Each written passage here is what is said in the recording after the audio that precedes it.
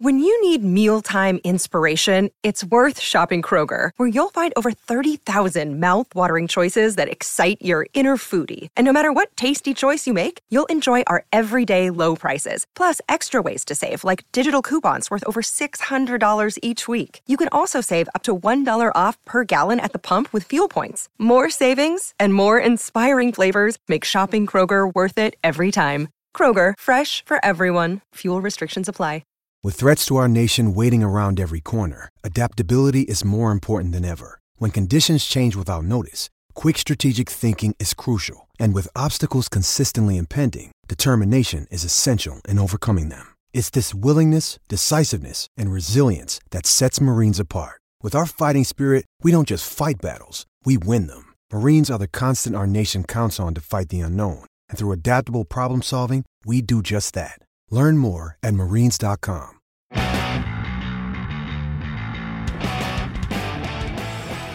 Hello, everybody. Welcome back to Hockey at the Rock. The New Jersey Devils have started the 2023-24 NHL season officially. They have taken 3 out of 4 possible points in their first 2 games that both happened at home against the Detroit Red Wings and the Arizona Coyotes. And to be honest with you, I think Devils fans aren't feeling that great about it. So let me just introduce the co-host here, John. How you doing, John? I'm doing okay, and I think that's an accurate assessment of the people who matter as of right now. Great that you got the results. Not so great with how you got them. Yeah, it's kind of the inverse of what the past couple of seasons have looked like for the Devils, where the process was there, but the results just didn't show up because of goaltending. I would say these 2 games represent almost the exact opposite, where goaltending kept them in the game for a significant portion, enough that they can earn points out of this, but we're not feeling too great. So let's start with the good. I mean, the good is obvious, right? The good is the fact that they, despite playing what can only be described as like a B- C+ game as a collective over the first 2 games, they still managed to get 3 points. Yeah, it's a testament to the amount of skill that the Devils have. And sometimes you do see this in sports where teams in general don't play particularly well, but the quality of the player or some players just is enough to get you something out of the game. And in the case of the New Jersey Devils of these past 2 games, that would be Vitek Vanacek, Akira Schmid, Jonas Siegenthaler, Jack Hughes, Jesper Bratt for a little bit, and Jack Hughes. Yeah. I mentioned Jack Hughes, Dan. Yeah, if we're talking the good, it's pretty much all those guys that you mentioned. It is exactly the goalies who, despite the fact that they've given up 3 goals in each game, they could have given up much more, and the Devils could have been completely out of the game early on. I think Vanacek, especially for that win against Detroit, really buckled down and made some important saves early on in the game so it didn't spiral out of control. Absolutely. So credit to them. I mean, answering the question of should the Devils have upgraded their goaltending over the summer, so far it seems like the goalies know their task. They know that they have to keep them in games. And the slow starts, I mean, they're back from last year, but again, with the amount of talent on this team, especially scoring talent, it's hard to ever believe that they'll be down by a goal or 2 for that long. It's just you don't want to constantly be playing from behind. So while the good has been Jack Hughes's line, especially him and Bratt more in the second game than the first. And also you mentioned Siegenthaler, Hamilton, those guys have been showing up doing what they're supposed to do. Offensively, yeah. For Hamilton. Yeah, especially Hamilton, who's scoring some big goals already. But the middle 6 has been largely absent. The middle 6 has been off the score sheet for the most part. They're having a tough time generating any sort of offense outside of Jack Hughes and his line. I mean, the forecheck from the fourth line has been decent. They've been very visible, let me put it that way. And it's a fourth line. Yeah, very apparent that they're the checking line, and they're, I would say, also doing what they're supposed to do. But that middle 6 is generating basically nothing. They're giving you basically nothing, and I wonder if they'll start shifting around some of the rotations. But let's go game by game just to kind of break down what happened and how do we get here and what has to happen next. So first game against Detroit, everyone's very excited. The crowd is great. The fans are ready for the season. And then someone told the Devils, hey, you're the ones that are actually going to be playing. You might want to start at some point. And then that first period, it seemed like Vitek Vanacek was the only one who got that notice. And the posts. Yes. Detroit actually hit the post twice in that period. It was actually a very Very poor first period. Like it took several minutes before the Devils even had a shot on Mr. Ville Husso. And as mentioned, the Detroit Red Wings could have scored multiple goals in that first period. The Devils got outshot 14-6. Many fans were wondering, what is this team? Who is this team? You even got to see a rare Jack Hughes roughing penalty for a reverse hit during a power play. Yeah. More on that in a little bit. Yeah. Because that speaks to a larger point I want to make a little bit later after the Arizona game. Sure. And then after all of this happening, it took a bizarre bounce. Jesper Bratt tried to clear a puck out of the middle of the ice, and it hits off of Daniel Sprong's shins and trickles through Vanecek, and that's your first goal of the game and the season being allowed. A total bad break, but Detroit was putting in that work and they got it going. But the Devils did wake up for the second period, and thankfully, due to the stupidity of one David Perron, Jack Hughes said, I am going to make you pay for that. And he did. Yeah, that's the other thing about this team, which is also the inverse of seasons past. This power play is lethal. This power play is crazy to watch. They whip the puck around. I think teams should definitely be afraid of it at this point. But it's kind of disappointing that it's been the only game state where the Devils have truly dominated so far. And even in this case, it wasn't even that, Dan. This was Andrej Palat getting away with chopping the stick out of Dylan Larkin's hands, which I would tell you, if that stick broke, and even if it didn't, that really is a penalty most of the time, but the refs let that go. And Jack Hughes put it off Ville Husso's dome. It's a signature Jack Hughesian goal. Exactly, but it gets you on the board. And then later in the second period, he absolutely goes against the grain, cutting to the middle, torches Husso with a shot. It's 2-1, and the Devils are now in a position where if they can win the third period, they can win the game. Yep, and pressure keeps mounting from Detroit over and over and over again. They do a nice little keep in. I think it was Seider who kept it in on a long possession, or Wallman, or one of those two. But it was Seider. Yeah. Okay, so it was Seider for the first and Wallman for the second, probably. Well, what happened here was that beforehand, Mr. Wallman decided, Jack Hughes is on the ground. I'm going to go pin him to the ground. I'm going to straddle him. I'm going to ride that pony. Yeah, those of you that were gaming in the mid-2000s, he also teabagged him on his way out. Yeah, exactly. But Mr. Hughes, the big deal, was not happy about that. So he did something uncharacteristic. He whacked him in the back of the shins. Yeah. Much to the chagrin of the crowd, that's a penalty. That's always a penalty. It's always going to be called. And it was called. I know it. You know it. He knows it. The coach knows it. They all said as much after the game. So any fan that's still complaining about that being called a penalty is foolish. Foolish. Very foolish. Anyway, Alex DeBrincat punishes it. Yep. He whips a shot from the slot. And there you go, 2-2.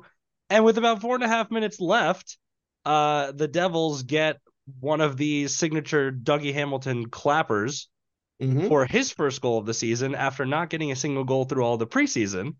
And the Devils take a 3-2 lead. And then Erik Haula, after a more controlled than expected zone exit down, 4-on-6, the Devils get the puck to Erik Haula after a Siegenthaler rebound off the boards, and they're up 4-2. And you think, okay, we're coasting, it's fine, and things are going to be all right. And then Detroit scores with 33 seconds left on a power play. Yeah. And it comes out that the Devils have given up 2 power play goals while scoring, 2 of their own? One of their own. Yeah. So this one is a little odd, Dan, because here's let's walk it back a bit. So it's 3-2, it's 5-on-5. Petrie decides, I'm going to grab a guy that gets called, which is amazing considering, it's the last few minutes of the game. Refs typically don't want to get involved, but they got involved. And then 10 seconds after that, Larkin is chasing down a loose puck and Bratt's there. And Larkin decides, I'm going to pretend I'm getting bodied by Jesper Bratt. Not exactly the biggest man on the ice. And the ref goes, well, that's clearly interference. It's a very soft call, Dan. And then, so that's a 10-second overrun after a 4-on-4 situation. That's where the empty net goal happens. So it was technically a 5-on-4. But then, literally, force, in those 10 seconds of power play time for the Red Wings, Fabry, dashes in a loose puck in front of the net. So it's you gave up a power play goal, but I struggle to call that a failure of the penalty kill. It's already, they pulled Husso a second time.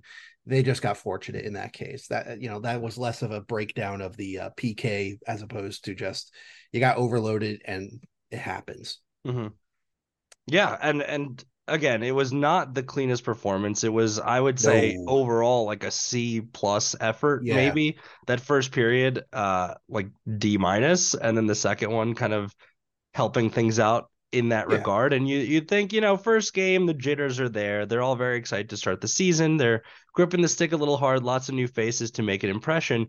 And so that would go away by the next day, but it really didn't. And so maybe Nope. fatigue was a factor, not having played back-to-back games in a long time. But I don't want to use that as an excuse since they were one of the best back-to-back teams in the league last season. Yeah. And the And Devils as an organization will have more back-to-backs than teams like Arizona just and, because of where they live. and Arizona, Arizona is a team that's in a strange spot where no one really knows how they're going to play this year. They could be Yeah. anywhere from a wild card team to like the bottom of the conference. So they certainly played more like a playoff team against the Devils. But again, the Devils weren't able to generate much from that middle six Nope. and really had to rely on their big guys to even get a point out of this one. Yeah. So basically, the first period of this game, if you didn't see the Detroit game and saw the Arizona game, congratulations. You saw the exact same first period, with the exception of Arizona scored a goal. Clayton Keller dropped a pass to Matt Dumba, and Dumba didn't miss, beats Schmid. Not the worst goals to allow per se, but definitely unfortunate that the Devils got housed again at the beginning of the game. And this time there was some damage on the board. Yep. And worse, in what I'm going to call the beginning of a penalty fest in the second period, where, if I'm counting this correctly here, 9 different penalties were called within 3 minutes into the second period to, until just before 18 minutes into the second period. Yeah. Sean Dursey drops a hammer from the middle point to make it 2-0. And this is after the Devils had a really good penalty kill in the first period. So you're already down 2-0 to Arizona, who doesn't look anything like the scrubs that they were in years past. They look like a team that's like, hey, we're on the rise. They're not too dissimilar to where the Devils were last year. I'll even say as that much. And but again, the Devils got their offense going, and the penalty fest did actually help them in the sense that they got a 4-on-4 situation. People booed that, but it led to Jack Hughes setting up Jesper Bratt for a 2-on-1, and there's a goal. And then later on, you got a 5-on-3, or if I'm counting this correctly here, a 4-on-3 situation where Dougie Hamilton drops another hammer, 2-2. And then later in the second period, during a 5-on-3, Bratt scores again off across the seam, all those 3 goals I just mentioned, assisted by the big deal, Jack Hughes. 3-2. You love to see it. You figure win the third period, you'll win the game. Yep. Dan, did they win the third period? They did not. They lost it 1-0. Yeah, exactly. Because, and here's another penalty. So Mr. Brendan Smith. Okay. I'll get into the larger point of this game in a moment, but I'm going to touch on it here. Smith put his stick in between the legs of a Coyote. Now, did the Coyote sell this penalty? Absolutely. But given that there were 9 penalties called earlier in this game, in that second period alone, and the Devils already got hit with a penalty earlier in that third period, logic would say, hey, you better play nice out there. You don't put your stick in between somebody's legs. If you got to body somebody up, just do it, use your body, do it legally. Smith, the veteran, did not do this. And then the penalty killing unit could not get a clearance to save their life. McLeod in particular just, was chasing plays that were not going to happen. And ultimately, Logan Cooley sent a dime to the right dot for Nick Schmaltz to put it in. It's 3-3. And then the Devils in overtime had about 85 chances to win the game. Well, most all by Jack Hughes. Right. Sorry. I'll say 86 chances to win the game. There you go. Just given the fact that it was almost entirely Jack Hughes. He looks ridiculous. He looks like he's playing with an anger and a fire that we have not seen from him yet. Not that we've needed to, but man, oh man. The thing is, like, you don't want to rely on star players or power play and goaltending. That makes you the mid-2010s Rangers. You don't want to rely on those things because at a certain point, that depth is going to collapse. And what happens when there's an injury? What happens if something were to go down? You're not assured that anyone else can generate offense. Not only that, you're not always going to get those power plays either. Like, this team should not need Jack Hughes playing an MVP caliber in order to be good. But so far, in order to get the points that they've gotten, they've needed that. Exactly. And unfortunately, you saw another thing that could happen, which is what if the other team's goaltender is just really good? And Karel Vejmelka, yes, he gave up 3 goals in the second period. He's a really good goaltender, Dan, and he proved that by denying Mr. Hughes. Credit to Schmid. He did well as he could. I don't think the goals in regulation were necessarily his fault per se, and he definitely held himself well in overtime, especially after Dougie Hamilton got called for tripping. And yes, Coyotes sold it. They dove, but don't put your sticks in the legs. Make it easy for the refs, especially number 7, Garrett Rank. They can't who definitely want to be noticed in this game. Like they can't sell it if they're not put in that situation in the first place. Correct. So the Devils survive the penalty kill in overtime, which is great. But then you go to the shootout, 2-0, you lose 4-3.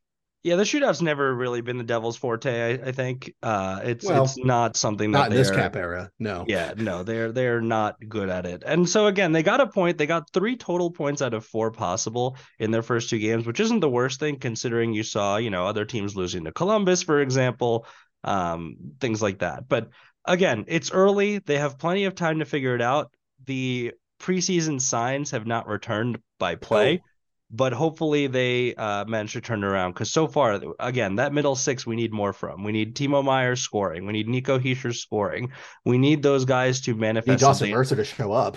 Well, and it looks like at practice today, Amanda Stein's mentioning that the line configurations are going to be shifted around. So it looks like they are noticing these issues and going to flip them around. I think what you could do is just kind of flip Mercer into Foley because you know that Mercer, Bratt, and Hughes is an effective line. And maybe Toffoli is a little bit better of a retriever than Mercer so far, although they're both pretty good. But it's worth trying anything because you have to generate something for that middle 6. You can't just rely on Jack to score on the power play. And so as fun as it is to watch him weave through everybody with the puck almost every chance he gets, it's still not something you should have to depend upon to win games. So hopefully they make that adjustment the next couple of games. And John, who are their next couple of opponents? Because the schedule, I think, gets a little weird this week. There's a lot of not downtime between games now. Well, yes. I mean, it's a light week. You are right in that sense. So they've got Florida, who has been shut out already and lost 6-4 to Winnipeg. They'll get the Florida Panthers on Monday. Florida was a bad matchup last season, and so I'm not terribly confident about this one. And then on Friday, so the Devils get 3 whole days off before they go to Long Island to play the Islanders. And again, the Islanders already have a win under their belts. They're going to play some more games this week. Obviously, they just had the one to start the week. But again, the Islanders are, there are no pushovers. They never are. They're always, even when you beat them 3-0, it's not always the easiest way to get there. But before we get into other things, Dan, I do want to highlight a couple general observations between both games. Sure. Okay, so first and foremost, I'm really disappointed in the coach's preparation for both games. It's one thing to have a bad first period against Detroit, to do it again the very next night. After it was a persistent problem last season, by the way. Exactly. I mean, credit to the Devils they didn't go down too much, and they didn't go down at all in the Detroit game until the second period, and they didn't go. They were only down 2-0 against Arizona. Good that they have the resiliency to fight back, but to your earlier point, you're not always going to be able to have those opportunities to make those comebacks. So the best way to start is to not just get pinned back in your own end for the first 5 minutes or so. Yeah. Related to that, Dan, one of the concerns I had from the Carolina series, the playoff loss from last season, earlier this year, is that the Carolina Hurricanes aggressive forechecking, especially whether it was 1 or 2 players, really gave the Devils a lot of fits. And I pointed out that, hey, if you want the Devils to go the distance, if you want them to get to the promised land, you want them to get to the highest, part of the mountain, so to speak, you got to have a game plan for that, because you're either going to run into Carolina or you're going to run into some teams that say, hey, Carolina, Florida, all these other teams that forecheck aggressively, we should too. Yeah. And we got to see that by Detroit and Arizona at point, more so with Detroit. But I'm watching Detroit in that first period. I'm like, they're playing like the Canes played the Devils, and that's a bad sign. Because I would expect a lot of teams to look at New Jersey now that New Jersey's seen as contenders, and they're going to say, okay, we have to prepare a little bit more for these guys. We have to adjust a little bit. They love strong side breakouts. Great. We're going to overload the strong side. Or, okay, we're going to forecheck aggressively and make, some guys like a Luke Hughes or Kevin Ball or a Brendan Smith or whomever make a tough decision, cut off their reverses, cut off their rim arounds. and just make life harder for them. The Devils need to provide some adjustments on how they handle their defensive zone play, because already against Detroit, you get conceded 35 shots against them. That's not a good thing. Against Arizona, you conceded, again, albeit in overtime, 30 shots. These are things, the Devils were well below 30 shots per average last season. And, part of the reason why the offense looked so stunted to start each of these games in particular was because they couldn't get out of their own end of the rink. So they're going to have to sort out the forechecking. They're going to have to sort out their own breakouts. Otherwise, they're just going to keep running into this brick wall over and over again. And that leads to the third point. And I hinted this with Smith. This is going to sound a little salty, Dan. But I think teams are going to try their best to, how do I say this, artfully draw penalties from the Devils. And we saw this in both the Detroit and more so in the Arizona game. I mean, granted, the Devils had plenty of power play opportunities of their own. They did tag Cooley for embellishment. But some of the calls against the Devils, yes, they were soft calls. They were bad calls. There were some big misses, like Brown pushing down Palat twice behind the Arizona net, 200 feet away from the play. That somehow was not a penalty. But the Devils aren't going to get a lot of respect from opponents, nor should they. If you're going to be a good team, teams are going to, come out with both energy and also the willingness to do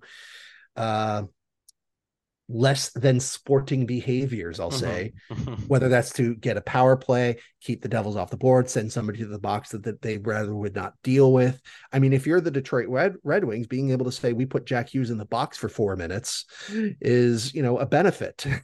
Granted, and they did. They got a goal off of one of them. So I'm not going to sit here and say the Florida Panthers are going to, get their Speedos on and dive all over Newark on Monday, but don't be surprised if you start seeing like, oh, I feel a stick in between my legs. I think I'm going to go down a little easy, because we saw that in both of those games. And I wouldn't be shocked if teams do that against New Jersey.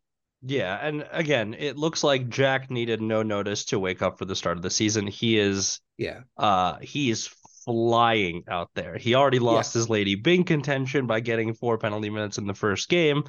Who cares? It's awesome to see the fire. It's awesome to see that he acknowledges that was not a smart penalty to take. I mean, he's not stupid. He's someone who has played this game before and knows the game state and situation. But first game of the season, you want to stand up for yourself. You want to make sure that you're not going to be a pushover. And I'm honestly, knowing the result of that game, I'm okay overall with that penalty, as long as he doesn't do things like that consistently. But oh man, he's fiery, he's ready. He looks like he is more motivated than ever before, and he looks like he might have himself an MVP season. Yeah, I mean, and it's a credit to Jack Hughes that he's pushing in this way. To your earlier point, the Devils, if they want to be who we think they can be, they can't just solely rely on him. But at the same time, if the man is going to play like this, enjoy it, embrace it, let it be, And I think Lindy Ruff, to his credit, will absolutely do that. I think, weirdly enough, I would say Ruff has been too passive in a sense in the first 2 games, because even when that Hischier line was getting killed out there, he didn't make any changes to it. Yeah, I mean, it looks like he will now. So they've obviously noticed that there's some sort of issue going on. They want to maybe move Jack around to get some people going too, because honestly, playing with him, anyone can find opportunities to score. Yeah, good chem is not demonstrated over multiple games. You find it out pretty quickly. And I'm using chem because that's Jack Hughes's work, those kids these days with the slang and everything. Yes. But more seriously, most of these guys have played with each other for the most part last season. So, Ruff and his team should be willing to mix and match when things aren't working out. And as the season progresses, especially when you start getting on the road, which the Devils will do against the Islanders, you're going to have to do that, because you're not going to get the benefit of a home matchup that you may be able to delude yourself into saying, well, it's okay, the Hischier line's getting killed because, well, Jack Hughes' line is getting a better matchup. Like that, you're robbing Peter to pay Paul in that case. Peter and Paul can't both be poor. So we'll see if we'll see if not only the Devils are not only making changes now, but they're willing to make changes in game, because I think that's part of the reason why they won as many games as they did, is that they didn't get so married to their lineups that they said, hey, this isn't working, let's find something that does. And hey, there's a goal, hey, there's a play, hey, there's no more goals against that line, and therefore the team is better off for it.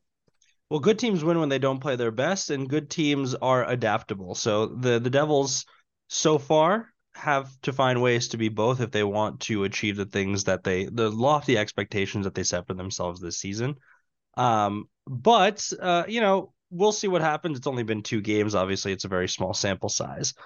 In other league news, there was a referendum that came out, a memo about the league, and the banning of the usage of Pride tape in warm-ups, the rainbow-colored tape, because suddenly people have become afraid of rainbows.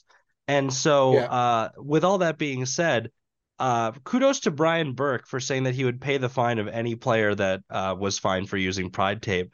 And really, just really sarcastic, good job, round of applause for the NHL, claiming for years that hockey is for everyone. And yet when someone wants to put a little piece of rainbow on their stick, suddenly for the 7 people in the league that are offended by this, we can't have that. We can't have this discussion happening, even though that's the entire point of putting the tape on the stick. Not only that, but it hasn't been a problem for 7 seasons. Yeah. Now no it's a one's problem. had an issue with it until last year when a few guys did who didn't have to do it. And now we have to kowtow to their demands. Wrong. What? We have to do it because the New York Rangers didn't want to wear the Pride jerseys. Well, also Minnesota, right? And Chicago. Yeah. But New York was first. They pulled the rug literally minutes before their warm-up. And so as pathetic, much, and I know honestly. you're referring to Ivan Provorov and you're referring to James Reimer and you're referring to Eric Stahl. And yes, those people are doofuses. I'm not saying they aren't, but they don't make the rules in the league. Yeah. The Rangers do. The Blackhawks do. The Wild do. They're on the board of governors. They're on the exec. I think one of them is on the executive board at minimum. The executive board that David Blitzer just joined, by the way, of the Devils. Surely it's not Jim. Is it Jim? I think it's Craig Leopold, but okay. I have to check. But the point is, Dan, is that this was literally announced right before the start of the NHL season. So, it pretty much kills the vibe, so to speak. And I'll say for myself personally, I'm very disappointed in several of the people who matter, who both first complained that the Devils said that Hamas terrorism is a bad thing and revealed their asses, so to speak, on the internet.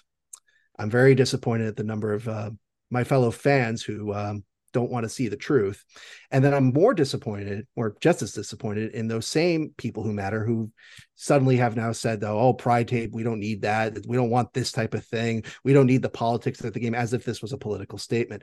I will say, however, I am glad the Devils came out with the statement that they did about that, about the Hamas terrorism. I'm glad that Jack Hughes has said it's dumb. I'm glad that several players have not only said that this is stupid.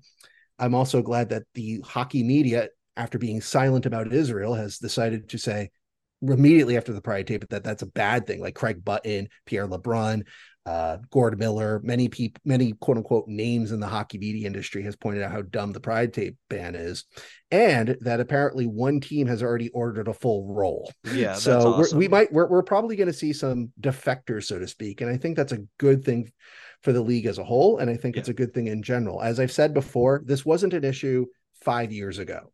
Yeah. It just wasn't. It shouldn't be an issue. Like, that's the other thing. Well, we don't live in a world of shoulds. We live in a world of reality. And the harsh reality is that, you can't convince me that this is anything but a bad decision. It's effectively telling people to stay in their closets. And I don't believe that. Well, it's telling a large section of people that there's no room for them in your sport, which in a sport that lags far behind the other 3 major ones in this continent, in terms of popularity, in terms of revenue, why would you do that? Why would you isolate people? Why would you alienate people from a sport which could pick up a lot of fans if you just accept your mission of it is for everyone? It is a great, great sport, which is tragically run by the worst league of the 4. Well, I'll hold my thoughts on that. Yeah, fine. But whatever. But the point is, it is a stupid decision by the league. They know it was a stupid decision. And again, it's decisions like these that you see the lines of revenue year after year rising for the NBA and the NFL, and you see hockey just basically completely flat. You've seen these charts before. The revenue that hockey has grown since 2000 has lagged far behind the other 3 sports. Sports have only gotten more popular. And so I don't really know, it's grown, but the rate at which it's grown has been far behind the others. There's no arguing that. Well, that is true, but that's not really due to decisions about Pride tape, because the NBA doesn't do anything like that either. No, but it's an amalgamation. And the NFL absolutely doesn't. But the point is, you're right. It's an amalgamation of decisions like this. Correct. It's basically not reading the not reading the room, so to speak, about what's important in business, what's important in trending. And again, as I said earlier, the teams run the league. It's not Gary Bettman. Gary Bettman is just their mouthpiece. He's just their, they're the guy who has to be the bearer of bad news, so to speak. It's the Jeremy Jacobs, it's the James Dolans, it's the David Blitzers, it's the Craig Leopolds, it's the Toronto Maple Leafs executive board, it's the Montreal executive board. Those are the people who, and others obviously run the league. So ultimately, somebody needs to tell James Dolan, Craig Leopold, and I forget his first name, but the Wirtz that's now in charge in Chicago. Danny Wirtz. Danny, thank you. Guys, it's a sport where people get hit in the face. Stop being so scared of rainbows. Don't let some idiot, let the idiots be idiots online. They don't count. What happens when it rains outside? What happens when it rains and you see a rainbow? Do you just cower in fear? Do you just completely shake and dribble down your leg? Like what is the deal here? I don't understand why we're so afraid of this. Well, unfortunately, we also live in a world where thousands of people can be slaughtered, and people want to tell you it didn't happen. Yeah. So unfortunately, we don't live in the world of shoulds. We have to live in the world of reality. Yeah, but fortunately, Dan. Yep. Fortunately, we can always make changes. Pride Tape can always make a comeback. And more importantly, there will be games to play. Devils will play better, hopefully. And, the idiots will continue to be idiots, but by themselves. All righty. Well, I think that takes us to the end of this episode. Not the best start, but the results still came to an extent where honestly the best we could hope for the games that we saw. So hopefully they pick it up this week on a lighter week, and we'll be back next week to give you the breakdowns of those games. It does, at the end of it all, even if they didn't play their best, it feels great to be back. It feels great to be watching competitive hockey again. So very much looking forward to doing that all the way up until June. Right, John? That's the hope, all the way to June. Mm-hmm. All right. Well, thank you all again for joining us, and we'll catch you on the next episode of Hockey at the Rock. Let's go Devils. Go Devils. Bye, everybody.